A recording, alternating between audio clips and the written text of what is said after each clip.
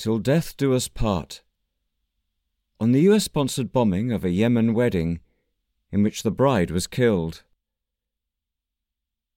She should have shed her blood in innocence, a little death embraced to cherish life, lie down in bliss to rise with morning's joy, a bride in blessing, new baptized, a wife.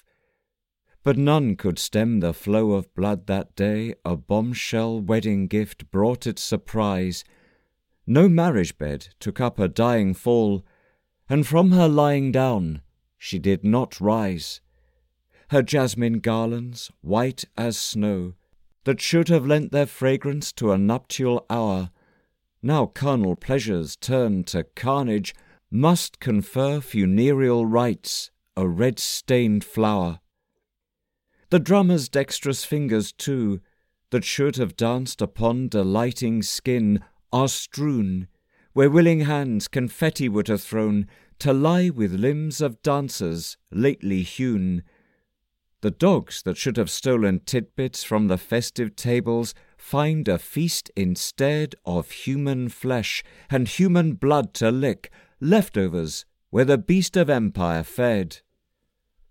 Coated in dust, crippled near corpses crawl over their fallen kin in foreign lands.